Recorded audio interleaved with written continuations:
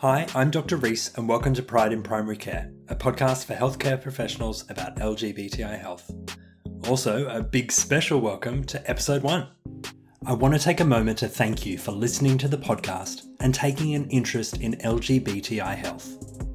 Now, before we get started, here's a bit of info on me. I'm a GP in Brisbane and I'm a proud member of the LGBTI community.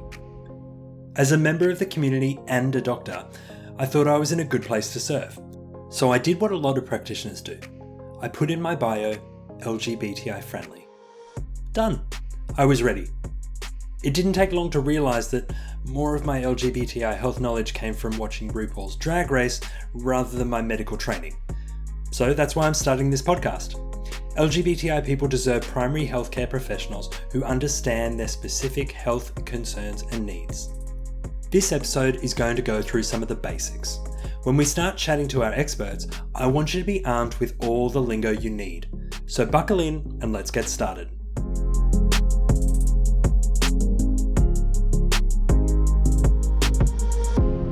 Let's start with sex, or better thought of as sex assigned at birth.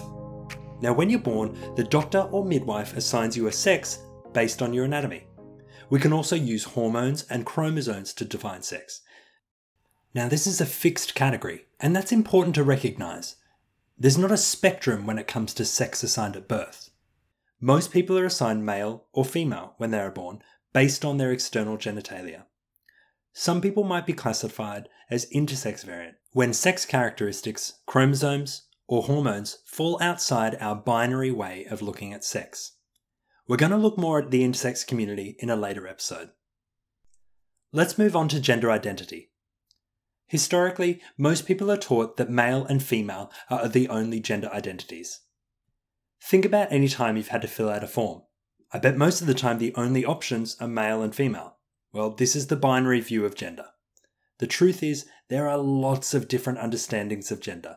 The simple part of this is, gender identity is inside of us. It's how we feel about our own gender. How much do you feel like a man, a woman, or something else?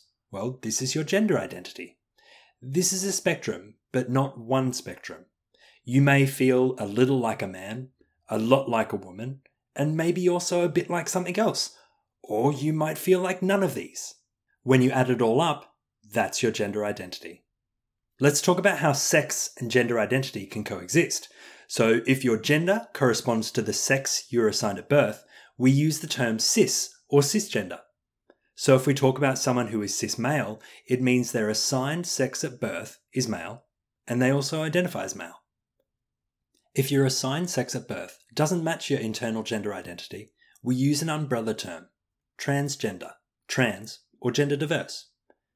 You may have also heard of the term non-binary. Now this refers to someone who doesn't identify as either male or female. The key to gender identity is that it doesn't always equal your sex assigned at birth, nor does it have to be aligned with how you express your gender. So the best thing that you can do is not assume. Our final topic is sexuality. We can sometimes break this down into two different types of attraction. You've got the first one, which is physical or sexual, and the second one, which is emotional or romantic. Gender expression and sexual orientation are not dependent. So this means you can have a trans person who can be straight, gay, bi, asexual, pansexual, or whatever they want. Emotional or romantic attraction also doesn't have to equal physical or sexual. For example, you can be bisexual, but only emotionally attracted to one gender. You might experience a lot of emotional attraction and very little sexual attraction, or the opposite. There are a few terms to explain sexuality that you might know and some that you don't. So let's go through them all rapid fire. Heterosexual is a person attracted to people of the opposite sex. Homosexual, other words for that are gay or lesbian, is a person attracted to people of the same sex. If you're bisexual, the word bi means two, so this is a person attracted to both genders, male and female. If you're pansexual, pan kind of means all-inclusive, so this refers to a person's attraction to multiple genders.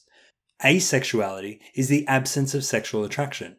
For example, some asexual people are in romantic relationships where they never desire sex, and some are not in romantic relationships at all.